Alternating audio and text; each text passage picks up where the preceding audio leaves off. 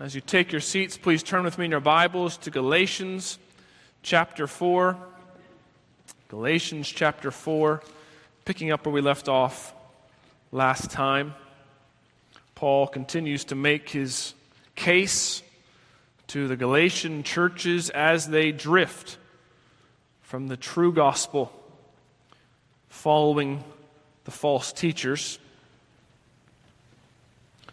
Paul continues his argument in Galatians 4 and verses 12 through 20. Galatians 4:12. Brothers, I entreat you, become as I am, for I also have become as you are. You did me no wrong. You know it was because of a bodily ailment that I preached the gospel to you at first. And though my condition was a trial to you, you did not scorn or despise me, but received me as an angel of God, as Christ Jesus. What then has become of your blessedness? For I testified to you that if possible you would have gouged out your eyes and given them to me. Have I then become your enemy by telling you the truth? They make much of you, but for no good purpose. They want to shut you out, that you may make much of them.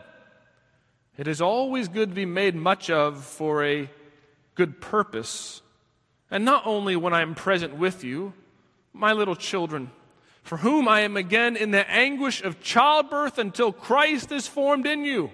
I wish I could be present with you now and change my tone, for I am perplexed about you. Members of your family, friends you know, neighbors you have, many of the people you love and care for are caught. They're tied up on the inside. They find themselves in a kind of bondage to the ever-discouraging carousel, rat race, the wheel, the hamster wheel, of trying to make themselves feel all right, be okay with themselves and with their families and friends and the world, finding a place to fit and to be right or righteous.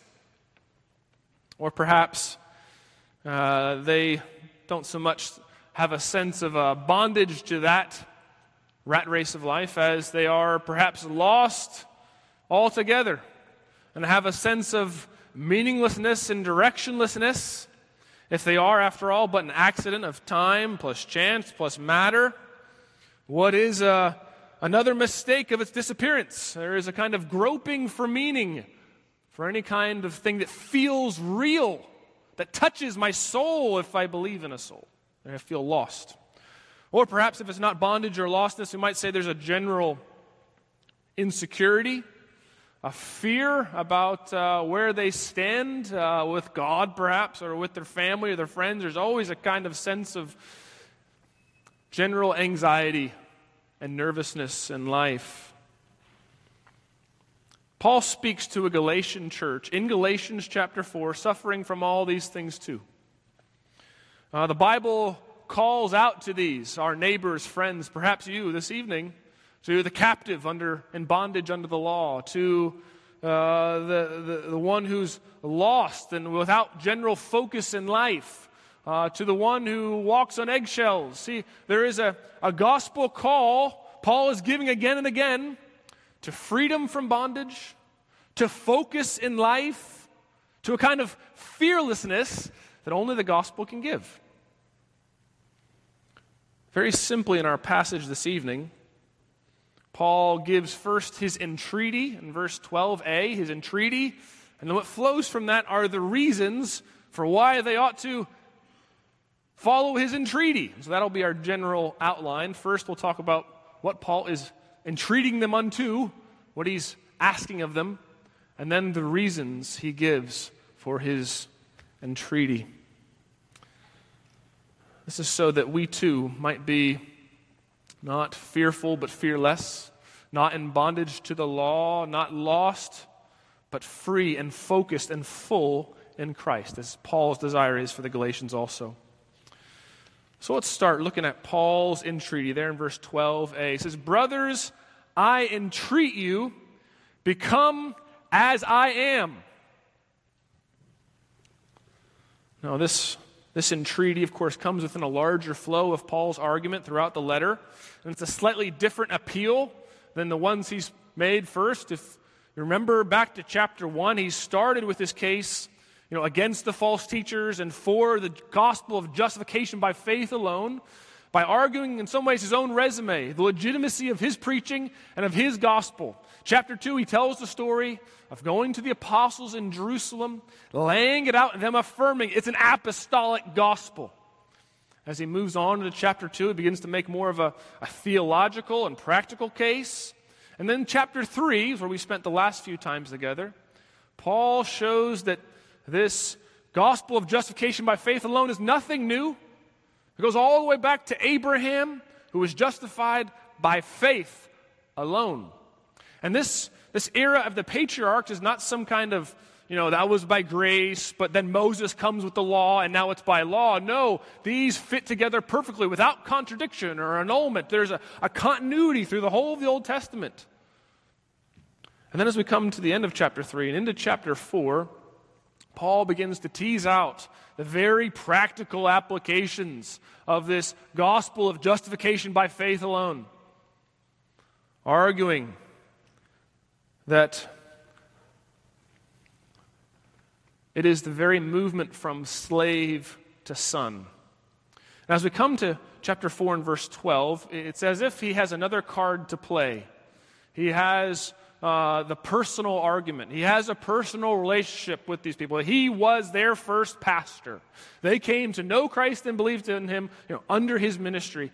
And he's going to press in that personal relationship, which we know to be, of course, one of the most persuasive arguments that anyone can give. Remember when. That's what Paul begins to do. Perhaps you know the argument well. The force of the personal argument. Perhaps the famous words of, "But can't you do it for your mother?" It's the kind of thing Paul's doing here. So it is here. The Bible is not, you might say, too spiritual in some way for a kind of a guilt trip, an appeal to personal loyalty or friendship. Because as Paul has set out, the stakes are not just high, but in fact eternal. And so his pleading here is personal, it's sharp, second person. He's seeking to hit them between the eyes so they can't miss it. Speaking in plain speech, "I wish you become as I am." Now, it is somewhat surprising as you come to verse 12a, and he's entreating, or another, I think, more helpful translation would be, he's begging them, shamelessly begging them. Paul, we might think of it as a man standing on a train track, stopping the church of Galatia, the train that is indeed heading for the cliff it can't see. It is running off the rails. They don't know where they're going, and Paul is laying himself down on the track, seeking to stop them. His entreaty, his begging is surprising in the sense that you might assume, of course, that he would go right to the main point. He would say, "I wish that you were as Christ is." Of course, he gets there in verse 19, and we will come to that. But he starts here making this personal appeal, saying, "I wish you were as I am." Now, of course, he's not like Gaston in The Beauty of the Beast singing how great he is and the 5 dozen eggs that he eats every morning.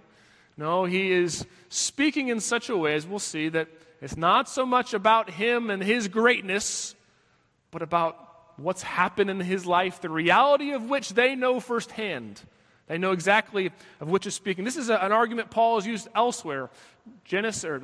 Acts 26. I'm sure Terry will come to it in the coming weeks. As Paul, under lock and chain, bruised and battered and beaten, stands before King Agrippa and Queen Bernice and says these famous words, "I would to God that not only you, but all who hear me this day might become as I am, except these chains." See, Paul knows what King Agrippa and his wife Bernice, sitting on their throne despite having all that they could ever want in their physical bodies. And Paul also knows the Galatians how they think that they've found a new way and going back to the old Judaizing way of keeping the ceremonial law and denying the gospel faith. Perhaps Paul also knows how all of you, though you are part of the most wealthy, technologically advanced civilization in the history of the world, he knows you suffer. You suffer under the bondage to the law. That's the point he's been making as we come up to chapter 4 and verse 12. That you suffer under the bondage of the law, lost in this life, fearful of what may come. Paul is saying, be like me, who though I have nothing of such earthly power, prestige, or possessions, have more than you can ever imagine of joy, peace, and love, and assurance of eternity with God. Remember, Paul in our text has been arguing of the wrongful use of the law and the rightful use of the law. Not only the Galatians using this Old Testament law in this way, but modern people too, setting up a standard as a kind of ladder up which they climb to be at peace, right with God or one another, or their families. The Judaizers did all the law keeping to be right before God. We modern people do all the law keeping to be right before one another and perhaps our gods ourselves. We get the grade, we make the salary, we get the resume, we build it so we feel okay. I can load it to my Instagram, put it on my Facebook, and have something to prop myself up with. The law as ladder is a thing that leads to nowhere. It is a kind of a myth of Sisyphus. It is bondage to a stair climber. As hard as you climb, you are stuck in the same spot day after day. Handcuffed to it, thinking, believing you are making progress, but no, this is in fact the human condition. It is one of bondage to a standard, a law by which you think you can be right. But Paul is saying, be like me, be free. See the law not as a ladder, might say, but more helpfully as a mirror. That's what Paul is teaching up in Galatians chapter 3, verse 25. A mirror that reflects our own sinful hearts. We look into the law week by week to see our sin and our need of Christ. The law works in that way. There's a law bringing focus to our lives where there was perhaps ambiguity and lack of clarity and amount of confusion. The second use of the law works helpfully as a mirror. But also, mirrors not only reflect an image, mirrors can also be used to focus light. If you think about the way that a lighthouse works, you have the prisms and mirrors in the very top of the lighthouse that refract the light so that it comes out in a beam, so that the ships out at sea at night from miles offshore can see where to go to avoid the rocks to come in safely to shore. So the law of God, and in the third use, shows Christians a refracted beam of holiness to show us the way we ought to go. See, Paul is not in bondage to the mirror, to the law. No, he's free under it. There's not a ladder to climb. It actually focuses him to see his reflection, know the way he ought to go in life. But when we're liberated from the law as ladder, and we understand the law as mirror, the third thing Paul has been pressing as we come to chapter 4, verse 12, and are wondering, what do you mean, Paul, become like you?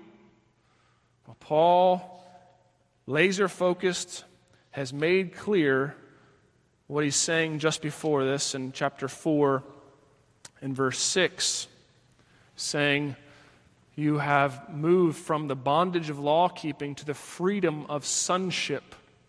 And with a certain amount of clarity that you are a member of the family of God, the fearlessness and insecurity of being a slave, of being perhaps be able to put away or sold away, instead being a son who's adopted permanently and legally into the family of God. There's a security. There is a courage. There's a rod of iron put down your back that we see Paul living in his missionary journeys. Unafraid to say to King Agrippa to his face, I wish you were as I was, except these chains.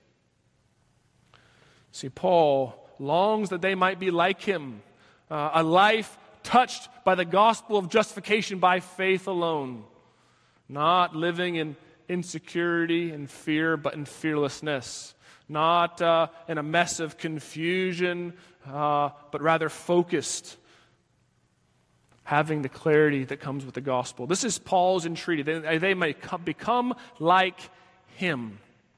Now, as we see in chapter 4, verse 12a, all that follows in the passage are really reasons for why they ought to follow him, become like him. And we'll seek to work through, I think, the 4 reasons that are put there. The first is there in 12b. It says, "Become as I am, for I also have become as you are." The Greek construction is a funny thing. All the commentators mention it. More woodenly, it would be something like this. He doesn't use the being verb. He says something like, "Become like me, because I became like you." Here Paul, I do think, is pointing to that missionary philosophy of ministry that he explains in 1 Corinthians 9. To the Jews he became a Jew, to the Greeks he became a Greek, so that he might save some. He became like them. That is, at some level, Paul contextualizes, never in such a way as to compromise the gospel, but always in such a way that he comes to his hearers' level rather than bringing his hearers up to his cultural level in some way. He did not do what the Pharisees did in laying heavy burdens that no one could bear. He did not do, presumably, as the Judaizers did, the false teachers that came to Galatia, demanding the Greeks become essentially culturally Jewish, and circumcision and food laws and holidays come up to our level. And not doing this, would have been a stark thing. They know about Paul. They know his Jewish resume. They were into that kind of thing. They could have been very impressed with his long list of studying under Gamaliel and being circumcised on the 8th day and all this. But no, Paul says, I forgot all that. I became you, like you. Rejected all his external, ceremonial, law-keeping righteousness for the righteousness that was in Christ. And of course, this is so akin to Jesus' own ministry. What Paul explains in Philippians 2, that Christ did not account equality with God a thing to be grasped, but made himself a servant. Christ, who say, he condescended in the incarnation. Paul is following this same trajectory of coming unto them to be like them. And there's something persuasive in this, right? George Washington at Valley Forge stayed with his troops in the field, promising, as General Washington said, to share in hardship and partake of every inconvenience. Winston Churchill, after he falls from power during World War I in the Dardanelles disaster, ends up taking his own post up in the trenches of France. It's Churchill's tent is at one point, while he's not in it, hit with a mortar. He would have been killed if one hadn't come to have a conversation with him then. See, there's meaning, there's persuasiveness in being in the trenches with you. That's what Paul is saying. I came to you. I was like you. I became like you. Now his second line of reasoning builds on this as he calls them to remember what happened before when I first came. Look at verses 12b through 16. It says, you did me no wrong. You know it was because of a bodily ailment that I preached the gospel to you at first. Though my condition was a trial to you, you did not scorn or despise me, but received me as an angel of God, as Christ Jesus. What then has become of your blessedness? For I testified to you that, if possible, you would have gouged out your eyes and given them to me. Have I then become your enemy by telling you the truth? Now, the ailment of which he speaks would be mere conjecture to say what it is. Some of the commentators think that perhaps along the Galatian coast he had gotten some kind of mosquito-borne illness and had gone up. And, the Greeks, sick people, he's not that strong, he's not that tough. It could have been a thing for them, a hurdle for them, but it wasn't. They received him. And the thing that sticks out to you, or that perhaps that sticks out to me, is they received him like an angel, like Christ Jesus. Now, we know a story about that that's rather striking. Acts chapter 14, Paul and Barnabas come to Lycaonia, and famously the Lycaonians, they think Paul is Hermes because he's a talkative one, and Barnabas is Jupiter, and they start making sacrifices to them and worshiping them. And he says, no. He explains that's not the right way to receive them. But Paul here differently handles this. He commends them on their coming and them honoring him. Of course, this is consistent throughout Paul's ministry. He's always telling the people to, 1 Timothy 5, give double honor for those elders that labor in word and teaching. The same way in Romans 10, he quotes Isaiah's words of how beautiful are the feet of those who preach the gospel. And I think we struggle with this culturally, because in our own day, honor and shame are so confused. Nathaniel Hawthorne's The Scarlet Letter, the one who is shamed by the puritanical society, is of course the heroine and one who is honored by creating her own life, Hester Prynne. Our culture does it all it can to replace shame with pride and honor with scorn. We parade our perversions down the street and celebrate them until we're blue in the face. Indeed, there's a great tradition in modern literature, maybe not a tradition, perhaps a trope, in television to lampoon the gospel minister. Whether it's your regular BBC Anglican priest, or all the ministers in all the Jane Austen novels, or one of the characters of the Canterbury Tales. It's a tradition that goes all the way back, even to 2 Kings 2. Remember when Elijah is going up to Bethel, and 42 young people come out to make fun of his bald head, go up bald head, go up bald head, and famously 2 she-bears bring the judgment of God upon them. Now, the Bible is consistent. Jesus himself indicts his own generation for how they treated the prophets. Paul says to the Galatians, you would have given me your own eyeballs if I'd asked for them. Why this inconsistency from before? What happened? Explain it to me. So the first argument he's making is, remember, I came to you. The second argument is, there's no consistency in your behavior. And the third argument for why they ought to be like him, he points to the false teachers. Look at verse 17. They make much of you, but for no good purpose. They want to shut you out, that you may make much of them. Paul's saying, look, they are wolves in sheep's clothing. They lock you up under the law. They put you under bondage again, and they drag you back to Jerusalem, back into temple worship and ceremony. They, as it were, handcuff you to the treadmill and turn it on, and you get burned. There's no rest. Some will keep pace and swell with pride. Some will flounder along in insecurity. Some will fall, and the belt of the treadmill will burn them. They just want to bring you along to the temples as some kind of conversion trophy from the Netherlands of the known world and leave you in the court of the Gentiles. Verse 17, they want to shut you out, that you may make much of them. In a battle for souls, eternity in the balance, Paul's arguments are shameless. He's unafraid to give them a guilt trip, reminding them of how he became one of them when he came to them. He's unafraid to shame them with their inconsistency of treatment of him. Thirdly, he's unafraid to accuse his opponents, the Judaizers, in their false teachings, impugning their motives. It's rather shocking sometimes to read this in the Bible. All this how, why? Well, eternity is in the balance. His fourth line of reasoning contrasts the false teachers with the true teacher, the true pastor himself, Paul. Look at verse 18 and 19. So it's always good to be made much of for a good purpose, and not only when I am present with you, my little children, for whom I am again in the anguish of childbirth until Christ is formed in you. I wish I could be present with you now and change my tone, for I'm perplexed about you. And Paul here, he speaks even as a mother in the anguish of childbirth. For what? For Christ to be formed in you.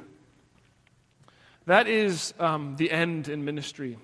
That's what all your pastors and elders in this church hopes to see in your life. And it can be one thing to be a great evangelist and go out and preach to big crowds and get lots of decisions and lots of baptisms, or perhaps your church membership swells, or perhaps there's some other statistical category, big Bible studies or on-campus ministry or youth meeting. But the ministry of seeing Christ formed in someone, not just a decision, not just some minor behavior modification, but full, mature, spiritual fruit in season and out of season, the marks of Christ, observable fruit, spiritual fruit in a life, that takes time, cultivation, observation. and there's a cost to it. It is indeed anguishing, as any true minister can tell you. To work with someone in a discipleship relationship or in a counseling relationship, to see 3 steps forward and to feel like you're making progress, but only to fall again into backsliding. It is a weight on the heart of any father or mother for their children, or any pastor for his people, any true pastor. Paul is saying, he is in anguish that Christ in fullness come in you. To the apostatizing church, Paul calls them to what every true pastor, teacher calls his people to: Christ in them, the hope of glory. I love Savannah, and of course one of the things Savannah is known for is its famous St. Patrick's Day parade and party.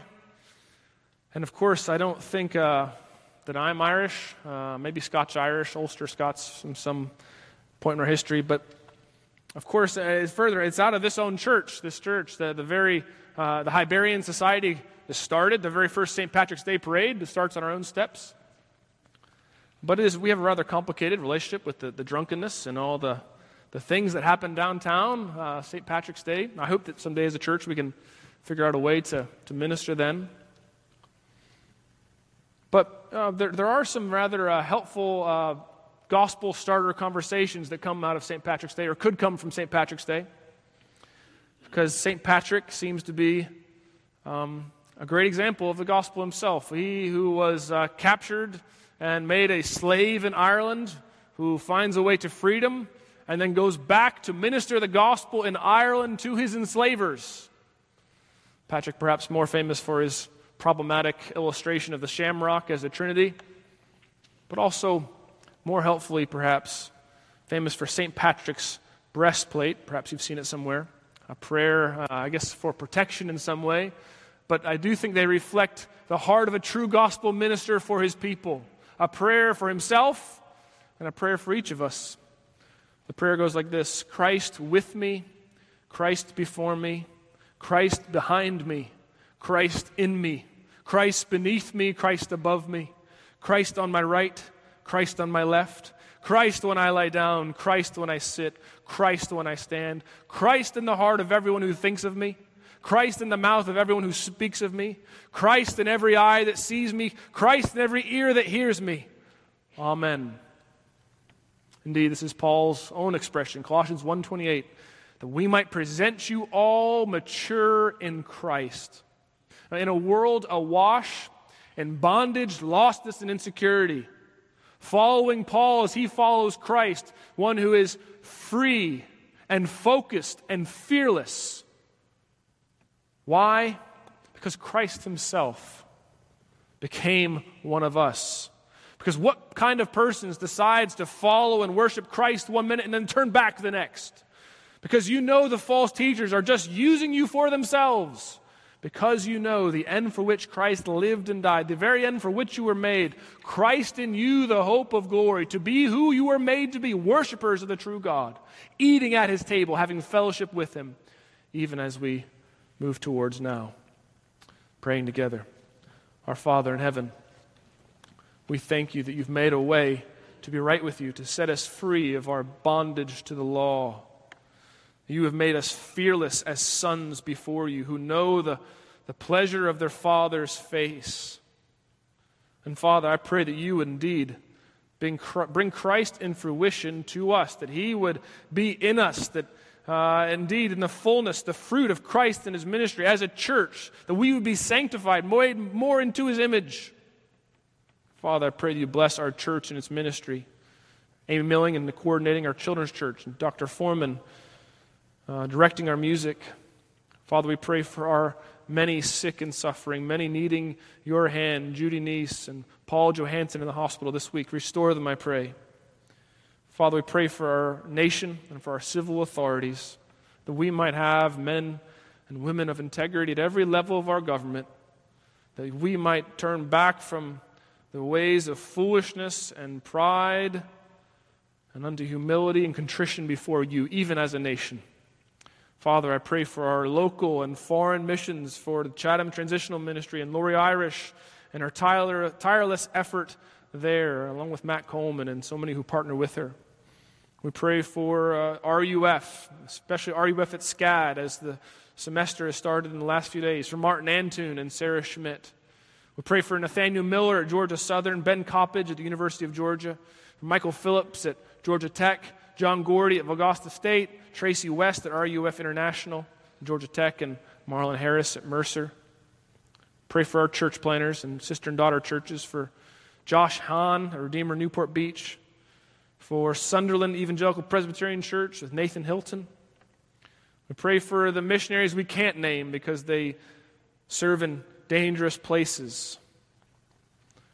Father, knowing that you know their names, that you are working throughout all the world, bringing your self-glory, I pray, O Lord, that you would begin with us, that we would see even revival in our city, in our church, among our people. We ask this all in Jesus' name. Amen.